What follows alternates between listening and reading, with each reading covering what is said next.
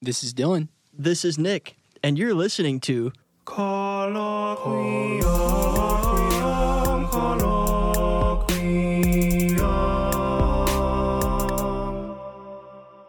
and welcome to Colloquium. Here we are on a Friday night once again. I think it's not 3 in a row Friday nights. We went over this last time, but the third podcast in a row that we're doing on a Friday. Oh, Did I is say that right? It Okay. is right. I think you said the same thing last time too. Oh, is that right? Dang it! All right, we could just be rerunning this. That's a classic. Maybe we can just repeat our conversation from last time. Yeah, It'd be maybe fun. so. Yeah. Yeah. So let's talk about lying. God. Oh wait, no, that was last time. My B. Anyway, tonight we are going to talk about something. Yes, we are. What are we going to talk about? We're going to talk about the transcendentals. What's a transcendental? Where are you going to make me? I just wanted to jump right into it. Okay. Well, I just loved the funny moment before we started recording where you're like, hey, should we define? So the three transcendentals are truth, goodness, beauty. And like, should we define these? I was like, nah, I think they're pretty self-explanatory. And Nicky looked at me and he said, okay, what's beauty? And I said, it's Yeah. that thing. It's Beautiful thing. Yeah, beauty. Everyone knows beauty. I mean, why are you even asking me that, Nick? Right. It's But- in the eye of the beholder, or Yeah. something like that. I think that's actually not true. That's Maybe right. we'll talk about that. We'll Is beauty in the eye of the beholder? But I mean, what are the transcendentals? It's a really interesting thing. It's abstract, so it's harder to define. But the three transcendentals are truth, goodness, and beauty. I think that's where you have to start, because I think the definitions can get abstract. So maybe just starting with truth, goodness, beauty. Like, we have a basic understanding of what those are. I guess part of the reason for this, I love the three transcendentals. I love contemplating them. I think we're made to contemplate them. But I also recently did a journal entry. That probably sounds weird without context. I do journal entry. I give journal entries to my students, the freshman theology students that I have, and we did one. I kind of explained the transcendentals, what they are, truth, goodness, and beauty, and I said, which one speaks to you the most? And they had to write like a 4 to 5 sentence journal reflection on it. And usually after they write their journal reflection, we'll have a conversation about it. The conversation that ensued was really, really enlightening and really interesting. It was really cool to see the ways in which they encountered truth, goodness, and beauty, and saw these things as actually leading them to God even. So I think that's kind of the basis of this conversation and where I want to go with this. But I think we do have to start with kind of defining it a little bit. Yeah, I'm with you. Yeah, I think these truth, beauty, and goodness conversations have been really frequent ever since the quote-unquote new evangelization began. Whenever it began, it seems like those are buzzwords, and in the new evangelization and kind of how they play into evangelizing, especially those who have kind of moved away from God completely. So maybe we'll talk about that a little as well. And that might be true, but at the same time, these are ancient concepts. Right. I mean, these are things that Plato and Aristotle and the ancient philosophers were talking about and contemplating and writing about. So it's kind of one of those, it's new, but it's a recovery of something very old and ancient and beautiful. Yeah, and it's good. Yeah. Oh, that's right. Is it Look true? at that. I suppose. I suppose so. No, All I right. suppose you maybe can't have one without the other two. So maybe that's something for for discussion as well. But Yeah. So let's jump in. I think we had a few different definitions, so maybe we'll go through a few of them. Maybe let's start with the simplest. sure. I just want to start with the simplest just to simplify it for us. But the three transcendentals, and this is, I think I made this up, so this is credit to Dylan Jedlovic. Three transcendentals are things, that's always a good way to define a Things. word. Things are things that transcend our earthly experience and draw us out of ourselves towards God. So I use that word transcend, right? I think the root word transcend there is very telling. Like, it transcends our day-to-day experience. When we encounter truth, goodness, and beauty, it draws us out of ourselves into something else. And I mean, for a Christian, that is God, right? But I think for just your general human person in the human experience, like, we maybe don't know what that is. But there's something that truth, goodness, and beauty that encountering them does to us that kind of draws us out of ourselves. Yeah, it tends to. I think I like the word awakens is what comes to mind. It kind of awakens us to to reality as it is. Yeah, or at least as it should be. Yeah, and maybe even like a reality outside of the material world, right? Because I think all the definitions we had, one says a transcendental refers to something that exists beyond the time, space, matter world. Yeah. A universal reality that extends beyond our everyday sensory experiences. They're cosmic values that communicate divine meaning. Cosmic values that communicate divine meaning. I think all these things kind of indicate something immaterial. Right. Right, not something physical. Sure. Yeah, my definition in particular was God's expression of himself to humanity. That was kind of my made-up definition alongside Dylan's. So that's pretty lame. Yeah, at the end of this, we're gonna do a crowd vote to see which one you like better. Okay. Yeah, we got to figure out how to do a crowd vote before you make promises. Yeah, like that was a joke. Oh, dang, okay. Is that a lie? Anyway, so yeah, kind of my explanation there, I think, is when one discovers something that's true, God is there, and when one comes across something that's good, God is present there. And same thing with beauty. When someone discovers something beautiful or comes across something beautiful, God is present there. So that was kind of my reasoning behind why I said it's God's expression of himself to humanity. It seems like he's found in truth, goodness, and beauty. He is truth, goodness, and beauty. No, and for the ancient philosophers who thought about this too, that was exactly how they thought about it, right? And in a kind of the perspective of Plato's philosophy, it's things contain goodness, truth, and beauty. A sunset.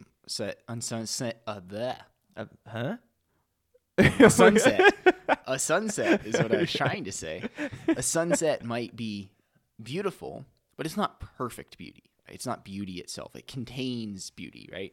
Things are good, but they're not 100% good, right?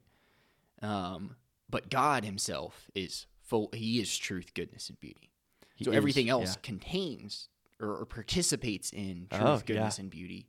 But God is the fullness of truth, goodness, and beauty. So that was true even for these pagan philosophers. Wow. That's amazing. Yeah. That blows my mind because when I come across something that's like extremely beautiful, such as something I've read or a painting or whatever, like that's a really, I love that experience. So to think about how just all of those encounters together, still don't encompass beauty itself, the experience of seeing that. Well, and I think that's exactly what we need to realize, because I think the human experience is always wrestling with idolatry, right? Wrestling with idolatry, right? We see something that's good, true, or beautiful, and we stop there. Yeah. We worship it. We say, this is it. Yeah. But the reality is, I think, especially for a Christian, for somebody pursuing a relationship with God, you have to realize, no, that is a gift from God. It's meant to show you an aspect of who God is. That's right. Yeah. But the fullness of that is found in God. Yeah, that's right. Wow. I think in my mind, it's like a puzzle, and you stop when the puzzle is like 1/3 finished, and you admire it. It's like, oh wow, this is incredible. But the realization that the fullness of the puzzle hasn't been completed yet. Right. So that would be my image. Yep. Yeah, and I think too, like, these things are meant to be contemplated: truth, goodness, and beauty. Right. And this is I'm reading a book by Dr. Stephen Turley. It's called A Classical Guide to Truth, Goodness, and Beauty. And one of the reasons I'm reading it is I'm rediscovering I have a love for the classical model of education, as you and I have talked about before. And fully describing what that means is not a part of this conversation, I think. But one of the premises, actually, truth, goodness, and beauty are a core aspect of what it means to be a classical education. One of the central goals to it is to help students learn to discover and contemplate truth, goodness, and beauty. And that holds true in every subject, right? Why should we fall in love with math or philosophy or theology or science or English, right? But to contemplate truth, goodness, and beauty. When we love something, studying something, right? It's because we've fallen in love with with contemplating some aspect of truth, goodness, or beauty. And I think that's what it means to I think have a healthy approach to education. Amen. I think it's a beautiful approach.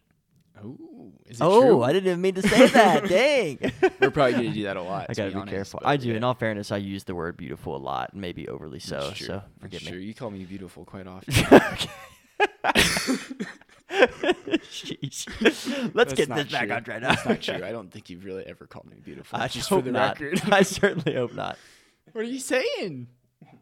Because it ain't true, boy. All right, fine. Oh, it ain't you true. Did it again. Did it again. That was a good one. All right, Oh, we- wow. Yikes.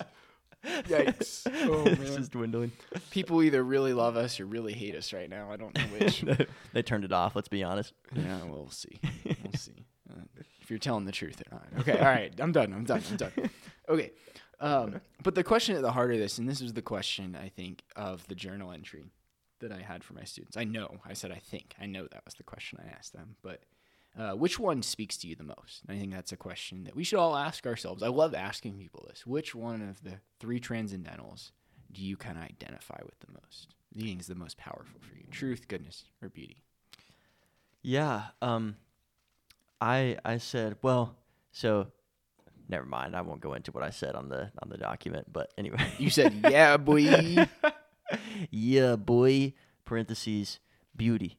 There you go. Whatever that means. And by the way, I was not surprised. I think when I filled out like the notes for you, I said, Nick, I think I said like probably beauty, Oh, yeah, question mark. right, Oh, yeah. That was pretty predictable. Yeah, because I'm beautiful. No, No, but yeah, I think beauty does appeal the most to me. I think just, especially in my recent life, and looking back on moments where I just like have had some like really intense encounters with the Lord. They've been through moments of just experiencing something beautiful, such as just being overwhelmed by a beautiful scene in a movie, or I know. Just in recent memory, Dostoevsky, the books by him, novels by him, and the things he writes and the scenes that he creates in his novels have just really moved me, or extraordinarily beautiful, and they help me encounter the Lord. So, and they move me, they inspire me to be more faithful, to be a more authentic Christian. So, I think beauty is my favorite, at least. Of the transcendentals, at least right now in my life. Yeah, I think I have to say the same for myself. I think I've always been very drawn to beauty. For whatever reason, I've had people before when I say that, I've had people be surprised. They think that truth, for whatever reason, is mine, and I don't know if that's because I'm like very academic, and I'm logical, but I just don't. That's definitely the weakest for me. Like goodness is maybe a close second to beauty. Truth is powerful, but it just doesn't move me like beauty and goodness does. Right. But we'll get more into truth. Do you want to start with beauty? Maybe talking about beauty since we both said that, or? Yeah, sure. That sounds great. So beauty. Did we have a definition? We had a very simple definition for that, which I love. Yes, yeah. even though I couldn't come up with it when you asked me on the spot, but that's you came up with something that you borrowed. This is from a little-known theologian. Right. This is the great Thomas Aquinas himself. Here it is, everyone. Hold on to your seats. That which pleases when seen. From Thomas Aquinas. That which pleases when seen. That which pleases when seen. Yeah, very simple definition. I think that we can agree with. Now, I do have a sort of hang up with that, though, because there's this classic phrase in our relativist society that it's in the eye of the beholder. Beauty's in the eye of the beholder. You are beautiful no matter what they say. Whatever it is, Dang, I did that Or pretty there's well. like the meme where it's like beauty is in the eye of the beholder, and it's a guy like a beekeeper holding bees, I haven't and it seen points that. to his eye. It's Oh like the my beholder. I've not seen that. Yeah. Anyway, so Thomas Aquinas' version, while correct, I think, leaves that problem open. That which pleases when seen. You know. So, I don't know. What, do you have any initial thoughts on what I've suggested there? Or any thoughts on his definition? I think it's a good definition. I think it encaptures. I think while it's not, I mean, we can't stop there. I think it captures the essence of what beauty is. Right? What is the experience of beauty? I guess it's not just visual. Maybe that's where it's limited as well. Yeah. It's not just about seeing things, but it's about beholding And Yeah. seeing is one aspect of like beholding something. I think we can assume that's what he means. Yeah. And I think pleases is even there a limited word. So I guess my instinct was to say it's a good definition, but the more I think about it, I think it's limited. So I will say that maybe Aquinas is coming from, maybe we'll give him the benefit of the doubt. Maybe he's coming from the standpoint of like in a morally upright person. It pleases a morally upright person when that person sees it. Yeah. So he assumes some sort of virtue or Right. goodness from the person that's beholding whatever is beautiful. Yeah. Yeah, so I think that makes sense. And I'm sure in the Summa he elaborates more on it. And if we did more homework, we probably would have read that entire Yeah, maybe so. part. But yeah, I think this experience of beauty, it's, you encounter something. And again, I think this is something profound about the transcendentals and why kind of my initial instinct was like, let's not define them, right?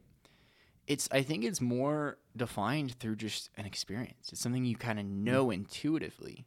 Right.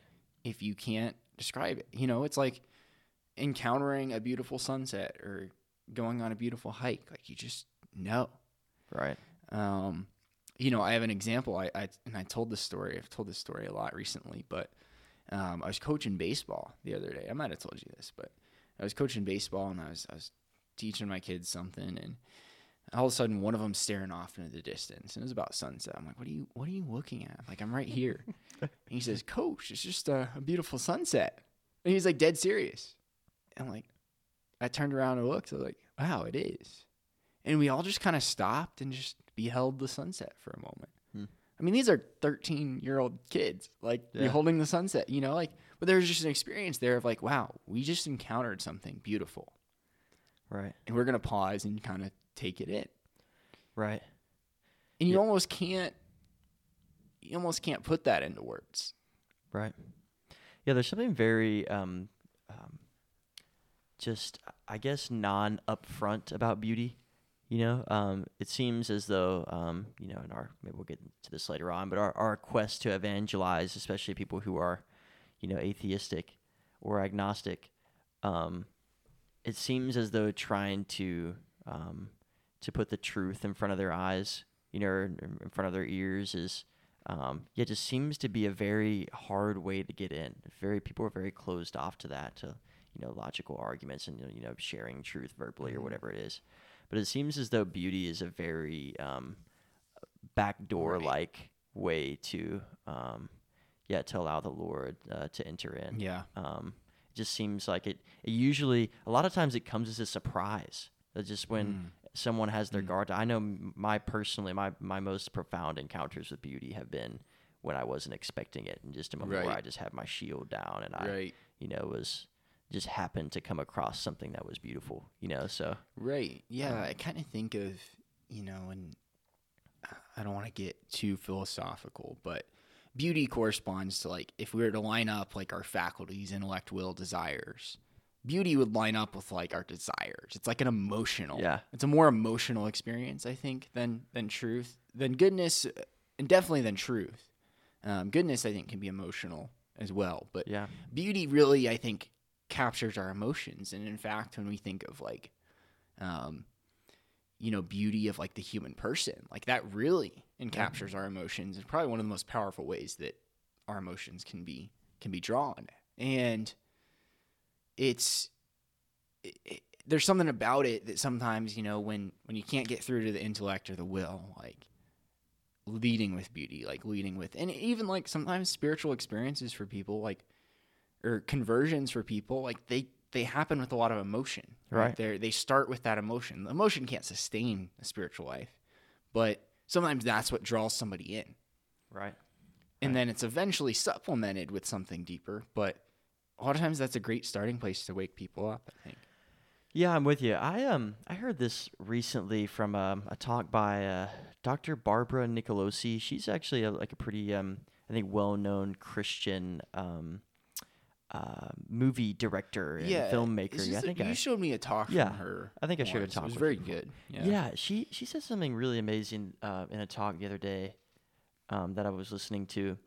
about the sunset in particular, which is I'm glad you brought that up. You know, about how two people can see the same sunset, and you know, in its beauty, and one can go, "Gosh, I need to get my life together," and then someone else can go, "Gosh, I need to propose to my girlfriend." So there's something very like experiencing beauty or you know in this sense God you know kind of leads to God's will. I mean it seems Wow. like the same experience for two different people Right. speaks in different ways. I don't know what I'm trying to get at here, but you kind of see what I'm Yeah, saying. no, I think that's powerful. It kind of doesn't immediately.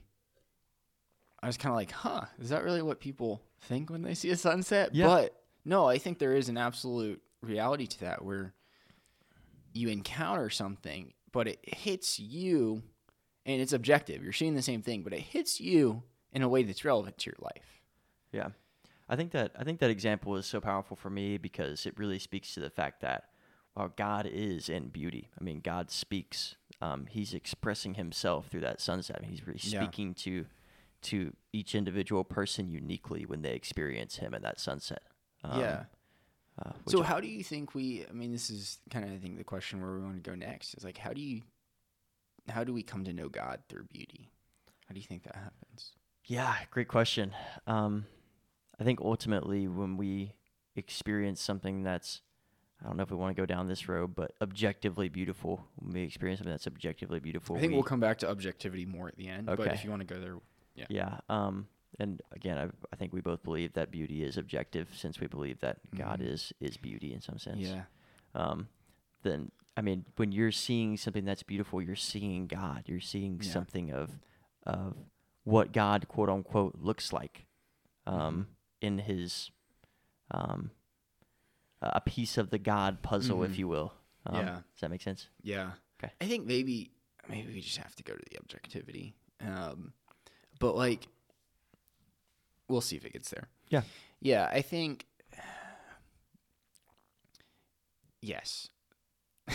my thought, like my experience of how do we come to know God through beauty, and I know paintings, like, you know, art is a lot of this for you. I've encountered it a lot through the liturgy. Most recently at the Easter Vigil, this past weekend. You know, we're in the Friday of the octave of Easter, recording this, and it just really moved me. It's just something about the beauty of the liturgy, which is rooted in truth and rooted in goodness, that just moves me for whatever reason. Again, that's why I think beauty is such the strongest one for me, because sometimes I can't explain what it is about it, but I just am moved. You know, it's same thing with a really powerful song, a really beautiful movie, a really beautiful work of art. It just moves you, and I think, like, you know, with art in particular, it's like this is a beautiful creation, and so it must have a creator. And I feel drawn to want to get to know the creator more. Right. Yeah, there's something about experiencing something beautiful too that there's always this like, aha, that's it, kind of like a kind of an experience. You know, like this is it. Like this is what I was made for, or this is what I desire, or this is what I was wired to experience. You know, that kind of a thing. There's like a right. Whenever you experience something beautiful, Yeah. there's like, I'm imagining the sound of like a seatbelt clicking. You know, it's like a very satisfying, like, aha, this is where I'm supposed to be. Well, so I think of more. So what I'm picturing in my head right now, as you say that, is like somebody on the beach, like opening up a beer or a soda, and just like watching the sunset and just saying, this is the life. Right. You know, like immersed in nature. Like this is just, there's something beautiful about that experience. Right. Cool. Yeah. How does that lead them to God, though? I don't know. That's Dylan's beautiful experience there. Yeah. Hey, I like the beach and sunsets. Beer, apparently. Beer. Yeah. Yeah, I'm with you on that though. Yeah, there's like a moment of this is where I don't know. Yeah, this is the best way I can describe it. This is where I'm meant to be. This is what I'm made Yeah. for. This is what I'm meant to be Right. to experience. Yeah, but it draws you into like, this is like what I meant. Again, there's some like purpose for it, right? It Right. draws you into purpose. And purpose, if it's objective, right, comes from a creator, comes from Right. somebody who designed that purpose. Right. I'm with you. Yeah. Great. So I think beauty's felt. Maybe we'll come back to the objectivity Yeah. question. Okay. But because we got to talk about the other two too. Oh yeah. Yeah, there's 3 of them. Let's do it. Believe it or not. Okay. Let's touch on truth real quick. You're trying to do a definition. Truth. What is truth? Ah, yes. Oh, What that's is it? funny. Quid veritas est. From Well Pontius done. Pilate. Good yeah. Latin. In Good Latin. Latin, Nick. Anyway, go ahead. So, what is truth? That's the question that Pontius Pilate famously asked to Jesus in the Passion narratives. Really profound. It's like, it always strikes me how, like, kind of out of nowhere, he asked such like a profound It's question. very poetic too, isn't it? It's like, Yeah. wow, that's gonna go down in history no matter Right? what. Yeah. Somebody should write that down. Oh, God. What is truth? But the definition we had here, and this is from our good friend Webster. Ah, Miriam. I feel like it always I always actually honestly kind of hate it when people cite like according to the dictionary. It's like, wow, you didn't know what that, like, you had to use a dictionary Right, definition. don't we all? Like, whatever. Go ahead. Truth is the property of being in accord with fact or reality. I don't think you could say it much better than our friend Miriam. Is Miriam a girl? I don't know. Miriam Man. Webster. Right. Well, but yeah, the property of being in accord with fact or reality. But I think maybe that. to make this hit home a little more, like, I think we talked about briefly, like, that experience of, like, somebody says something and you say, yeah, wow, that's so true. So true. That's true. Like, I think that's the experience of true. Like, I want Right. us to understand. It's like, it's just, when you encounter it, it does something to you. It's like, yeah, Yeah, that's it. that's. Yeah, there's the story. So I did a bit of discernment with the Carmelites a couple years ago, as you know, and Edith Stein was a member of the Discalced Carmelites that I Saint was. Teresa Benedicta of the Cross. That's right. Yeah, is now a saint, of course. There's a story that goes around about her in the Discalced Carmelites that when she got done reading, or she read the entire Gospel of John, or one of the Gospels. She read through the whole thing, and when she got done, she exclaimed, "This is true." Like this kind of dramatic moment. That's powerful. Or like when she was having her conversion moment. Yeah. So I think it's important to understand too that the definition that Miriam gave us here of truth, that it's basically that which expresses reality. When we talk about God is truth, God is reality itself. He's the basis for understanding all of reality. And so when Edith Stein had that experience of reading scriptures, that's God's word. She was experiencing reality, the truth about who we are and the world and God, really. So yeah. I think one of the things that really shocked me about when I was asking this question in particular to my students was how many of them actually said that truth was their most, the one that spoke to them the most.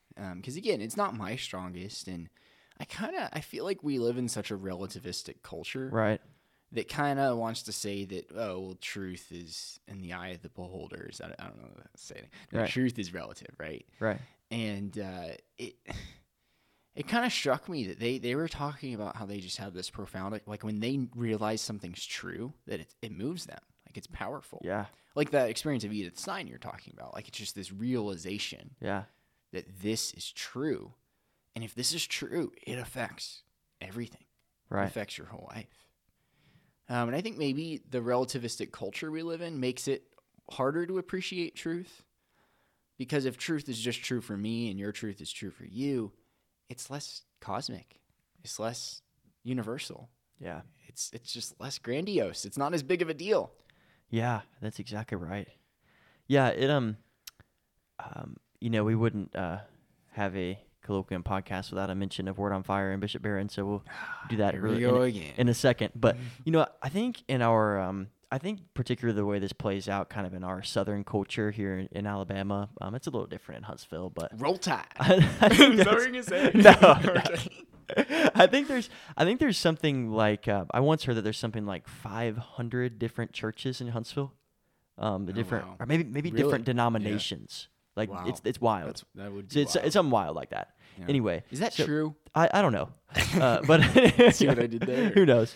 Anyway, there's a lot. Is kind of the gist of that, and kind of the way this plays out, I think, in Huntsville and in the Southern culture as well is like we have one Protestant church that has a nuanced belief and another Protestant church that has a nuanced belief, and so on and so forth, and it becomes this thing where it's like, yeah, you can go to that church, yeah, you can go there, yeah, you can go there, and it's just very relativistic, and even in the Yeah. Christian community, it's like, You're yeah, right. you Yeah. can. That's a route to heaven, so on and so forth. Mm-hmm. Whereas I read something the other day in one of the Word on Fire Institute journals that Mhm. we so love. I think Andrew Petiprin was the guy that said it, but he said Catholicism is not just another way or another truth among many, but rather it's the basis for understanding all of reality. Yeah. Yeah. Right. Knowing Catholicism and the truths of the Catholic faith is the truth. It's the basis Right. for understanding reality. It's not a sector of just a way or a type of truth. It is the truth. It's reality. I think that's a fantastic point. It makes me think of the Vatican II document. I'm going to butcher the pronunciation. Nostra Aetate, I think. Okay. It's the document on the church's relation to other religions in the modern world. And it's kind of controversial. Some people think it went too far in validating other religions. But the reality is it says just what you did. The Catholic Church is the fullness of the truth. Other religions contain parts of that, right? Those parts are good. Those Right. are good things. Yeah, they're good and they're true. They contain truths in them, but they're not the fullness of the truth. So I think it's very validating of other faiths, but it's validating of what's true in them, not of what's false. Right. In fact, it is intentional about explicitly condemning things that are false. But I think it's that idea of recognizing the truth, and the objectivity of that, and the fullness. Yeah, sure, you can taste it in other places, but to taste its fullness, there is one path, right? Right. Yeah, it seems like truth is so difficult, isn't it? This is maybe the most difficult one, I think, in our culture. I don't know if you'd agree with that. The most difficult one to kind of get people to come to agree upon. Yeah. And I think kind of, I have a math background, right? And, it's very easy to translate that in math. Yeah. It's just like, okay, 2 + 2 is 4. Yeah. And so on and so Right. forth, has a very structured kind of truth. That's Right. what's true about Well, that's that. even foundationally our understanding of truth. Right. When people joke, it's next you're gonna tell me 2 + 2 doesn't equal 4. Right. That's how we know truth. Yeah, that's exactly right. Yeah, and so if you're trying to explain to someone that doesn't know that 2 + 2 = 4, that's a great thing. You need to do that. You need to inform that person. That's what's true. Yeah. But it seems as though it's for some reason, we can't, in our culture, we can't come to terms with, that can be the case in Right. spiritual realities also. Yeah. Oh, yeah. Yeah, You I've know, been thinking about that a lot lately. Distinction between, I think we live in a culture that accepts anything that's empirically proven. Right. But no other form of knowledge, if it's not if it's not proven with the scientific method, it's nothing. I Right. think in our culture. And that flies in the face of centuries of wisdom. Right. That line of thinking, and I'm not saying everybody, has that mindset, but I think we are, as a culture, we're prone to that. Right. That says that any practical wisdom, relationship advice, advice on resolving conflicts or overcoming adversity, that's not wisdom. That's not true. Right. It's just the realm of subjectivity. That's right. I think that really is a sad way to live, and it undercuts this whole idea of the truth as a transcendental, as a cosmic value. Yeah. This is a kind of an aside, but I think when someone asks me what's the best class I took in college, I'm not going to commit to that question, but an answer to that question, but definitely one of the ones that's absolutely in the conversation is just introductory logic. Yeah. Just because it taught me how to think and how to make logical arguments. And one of the things that I learned in logic was if you make a statement, a factual statement, it's either true or not true. It can't be both. That's just not proper logic. If you make a statement like the grass is green, as an example, that's either true or not. There's nothing in between. It can't be both. So, and just translating that too, that's taught me a ton. Just that simple thing about how to think in terms of spiritual realities. Also, if someone says Jesus is God, that's either true or it's not. Yeah. It can't be both. So anyway, I think I'm kind of guilty of that sometimes. My brother PJ and I joke a lot about this phrase that we use a lot, in a sense. Like, oh yeah, that's true in a sense. Like, it's this way of like validating what somebody said, even if you don't think it's true. Like, yeah in a sense, that's true. Like, I'm with you. Yeah. So I think I can be prone to that as well. But I think that's such a good point. I think logic is. I think we should be teaching logic in high schools and middle schools. Like, I think it's invaluable. So overlooked. Yeah. So basically, I didn't know how to think until college. Is what I'm saying, I guess. No, I mean, I think that's the experience of a lot of people. Yeah. We think we know how to think, but we don't. Well, so that's another quick aside. Is like that's an obvious thing that anyone on the street would be able to understand. Like just intuitively. Yeah. But acting that way is a different statement. The factual statement's either true or false. Yeah. Right. But acting that way seems to be this different thing. We don't correlate our goodness with our our beliefs or whatever it is. And I think we live in a complex world. And I think this is where the temptation comes for me is like, I recognize that the world is complex, reality is complex, the truth is sometimes complicated. And it's easy to kind of give up. Be like, oh yeah, it's true in a sense, Right. But I think that can be a little bit lazy in terms of actually coming to understand and know and contemplate the truth. That's right. So, Great point. Again, don't stop at it. Keep going. Yeah. Keep going to contemplate truth, to discover the fullness of the truth. Great. Okay. Goodness is my Johnny turn. Be Good. Yeah, go for it. All right. So I found this just briefly on this Newman Society website as I was doing some internet browsing. Cardinal Newman. Good guy. I thought this was an interesting definition of goodness. It's that which fulfills the purpose of something or someone. That which fulfills the purpose of something or someone.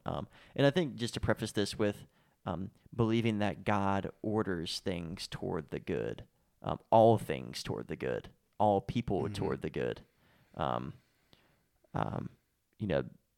If it fulfills its purpose, it's by virtue a good purpose. If that makes sense. Yeah, I think that the problem with that definition, I think it's a good starting point as well. Yeah.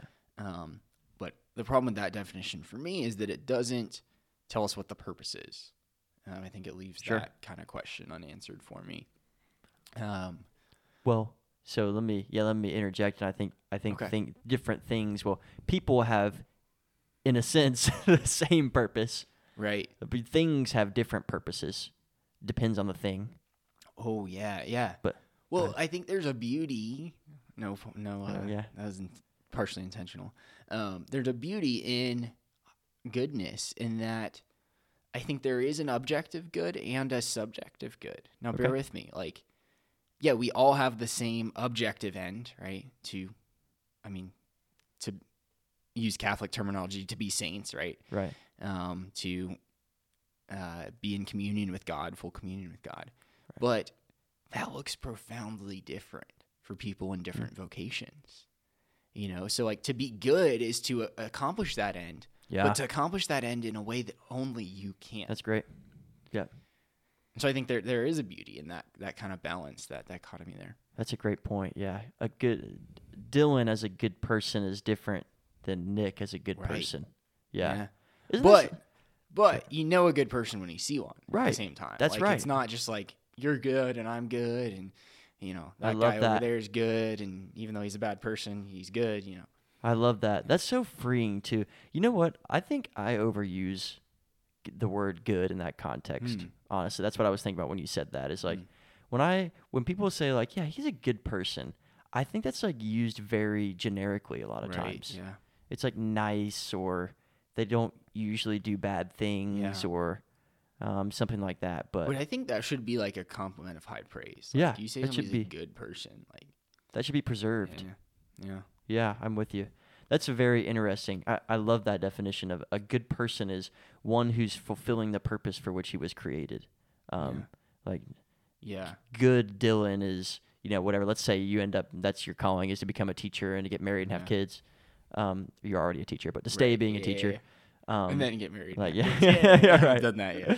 And like, so Dylan's, one witnesses, you being a good teacher and serving your wife and your kids well. And yeah, wow, that's Dylan. That's like, he's good. But someone else who's supposed to be a priest or a nun or just has a totally different kind of lifestyle. Right. That's their, good or whatever. Yeah. Yeah. Yeah, no, I think that's incredible, and that's really beautiful and good and true. And I think what I want to drive home, I guess, this experience of goodness though, is I think of like, how people watch like videos of like, like somebody helping a homeless man or like giving a homeless man $100 and then he like bursts into tears because it's such a random act of kindness, or like. People watch videos like soldiers coming home and hugging their wife, and people just like tear up and get all emotional because it reveals this goodness, right? This goodness that human beings are capable of, that we don't always do, right? We're so broken, we're so fallen, we aren't always as good as we should be. And so when we do see goodness, when we encounter goodness, especially in the human person, it just moves us. Yeah, that's true. And that's a perfect example of a way in which really all human beings are supposed to act, are supposed to behave. And so goodness should look similar in certain actions, right? Yeah. Like serving the poor or being kind or loving to your neighbor. Right. Those are basic kind of functions of a quote unquote good person. Yeah, and I think we can't over sentiment. Well, we can, but we probably shouldn't over sentimentalize good either. Right. Because I think to be truly good requires discipline and virtue. Right. Amen. Practicing doing the right thing when it's hard. Goodness would be the transcendental that corresponds to our will. Right. Yeah. We have to choose to do what's good, even when it's not easy, when it's not fun, when it doesn't feel good. Yeah.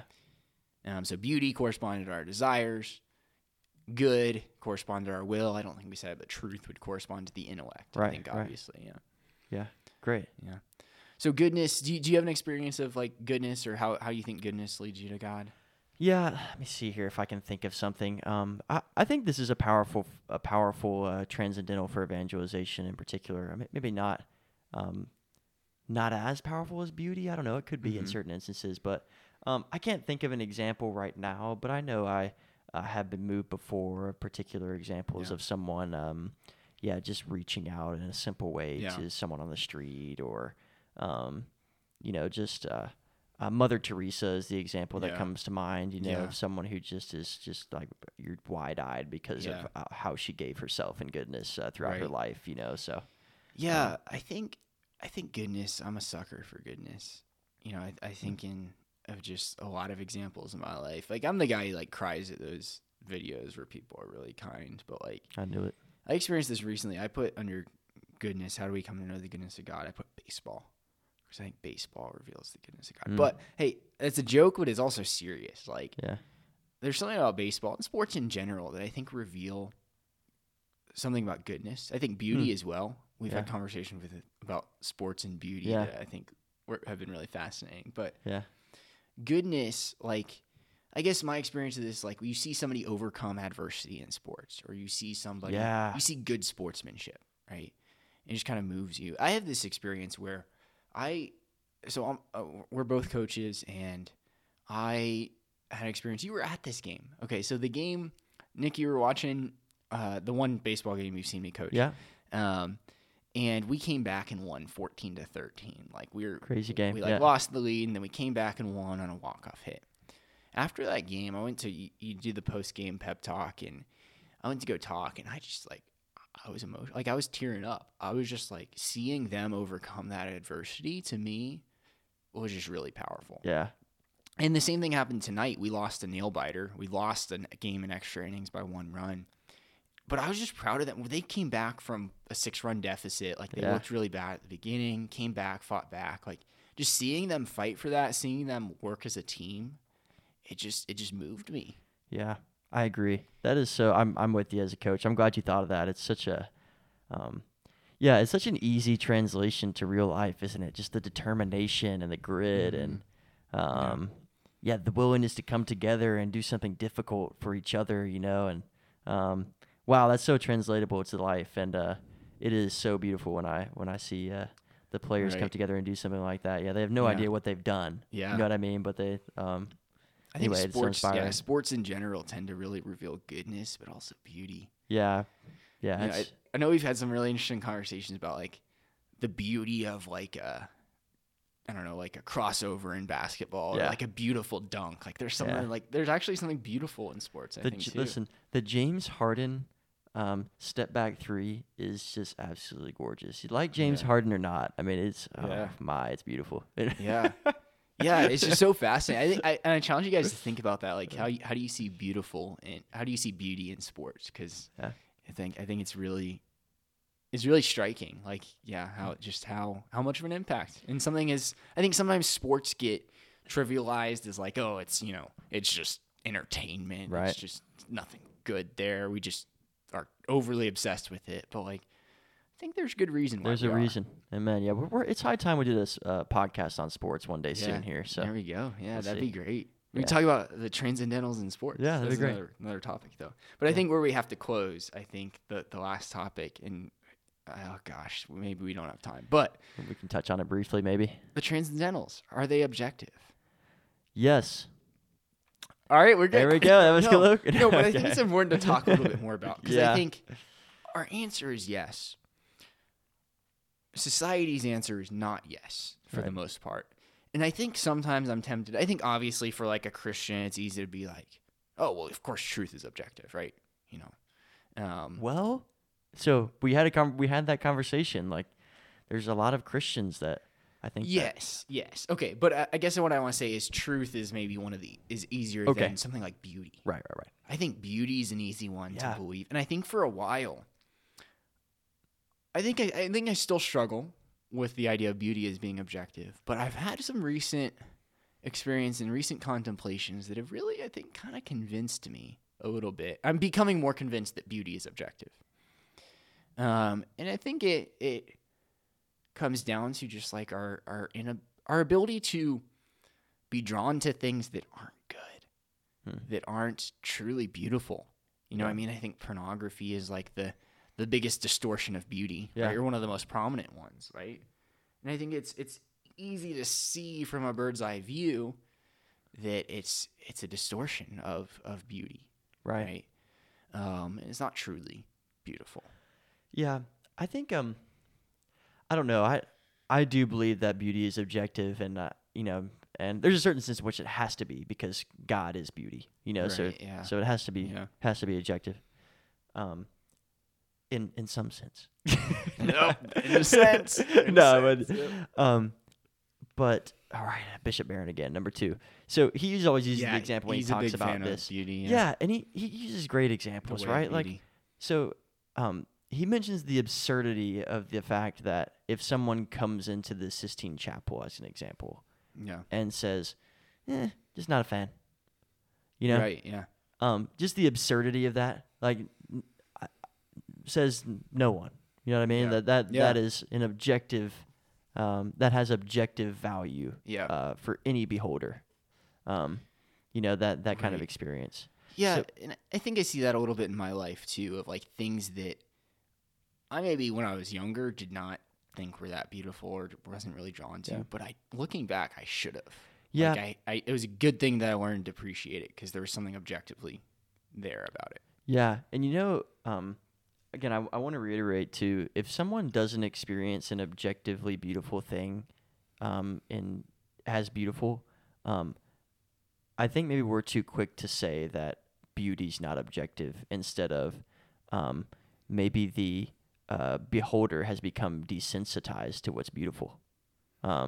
Maybe it's the beholder issue. It's an issue with the beholder who hasn't, been formed towards the Lord enough Right. to experience that Right. beautiful thing. Right. So I know for a fact, like, if over and over, let's say someone is kind of an intense example, but let's say someone who's like, has a really bad sex addiction, let's say, can't experience the beauty of sex in a healthy relationship immediately because they become desensitized to that beautiful act, you know? So it's a similar thing. Someone views something beautiful, like if they become desensitized to it, they can't experience it in its fullness. Yeah, and I think we can see that development over time of change in our desires, right? We learn to desire things that are better for us, right? We learn to desire things that are truly good, things that are truly beautiful over time. The classic example is like learning to eat healthy, right? Once you practice it, once you get good at it, or exercising, like you learn to desire to exercise and eat healthy. Right.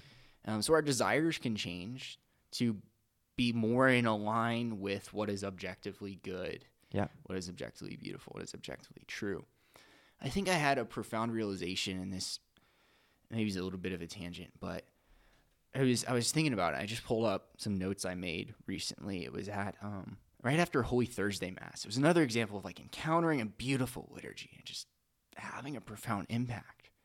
And I tried to explain like what it was, and I was contemplating beauty and truth and goodness. And I had this revelation about intentions, about our intentions. So I think for the longest time, I believed that like good intentions, like that was all that mattered. Like if you have good intentions, then like you're doing the right thing. And I had some experience in my life that really, I think, called out that idea of where I had good intentions, but I was really hurting people with those good intentions. And so what I've come to realize over time is that, like, good intentions aren't enough. We have 3 actions of like a true morally good action. Maybe this is getting more into goodness than beauty, but like it has to have good object, good intention, and good circumstances, right? So good intentions are not enough. There has to be an objectivity to it.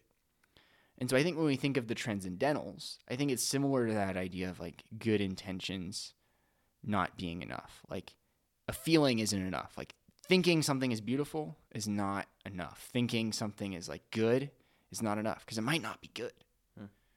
We can have distorted desires, distorted intentions even. So I don't know if that it kind of connected for me in a intangible way, I guess, but yeah.